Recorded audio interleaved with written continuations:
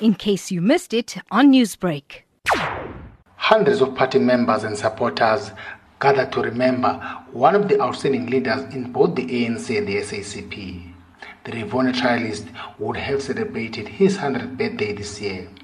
Ramaphosa described Mhlaba as a disciplined leader who was willing to sacrifice his life for the country's liberation.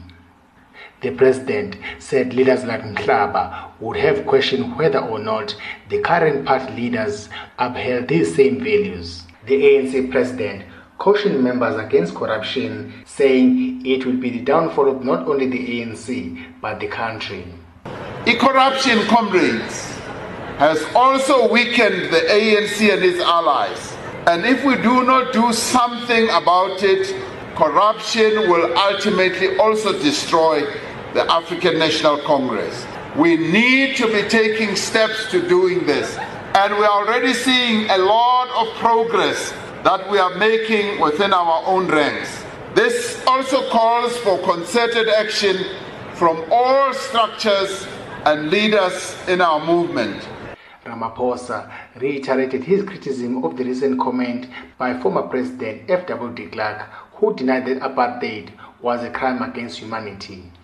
The unity of the people of South Africa, black and white, is being undermined by those who perpetuate the false and the backward notion of white supremacy, which manifests itself in sporadic rants of racial bigotry. Also undermining the unity of South Africans are those who work hard to conceal rather than confront their own racial prejudices. These often hide their racism under the guise of critical intellectual engagement and freedom of speech.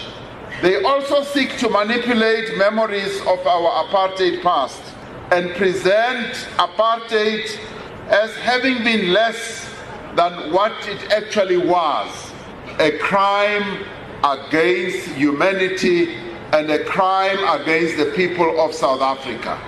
Meanwhile, the ANC in the region also welcomes scores of new members from other parties. I am Vusi Makhosini in Vryheid. Newsbreak, Lotus FM, powered by SABC News.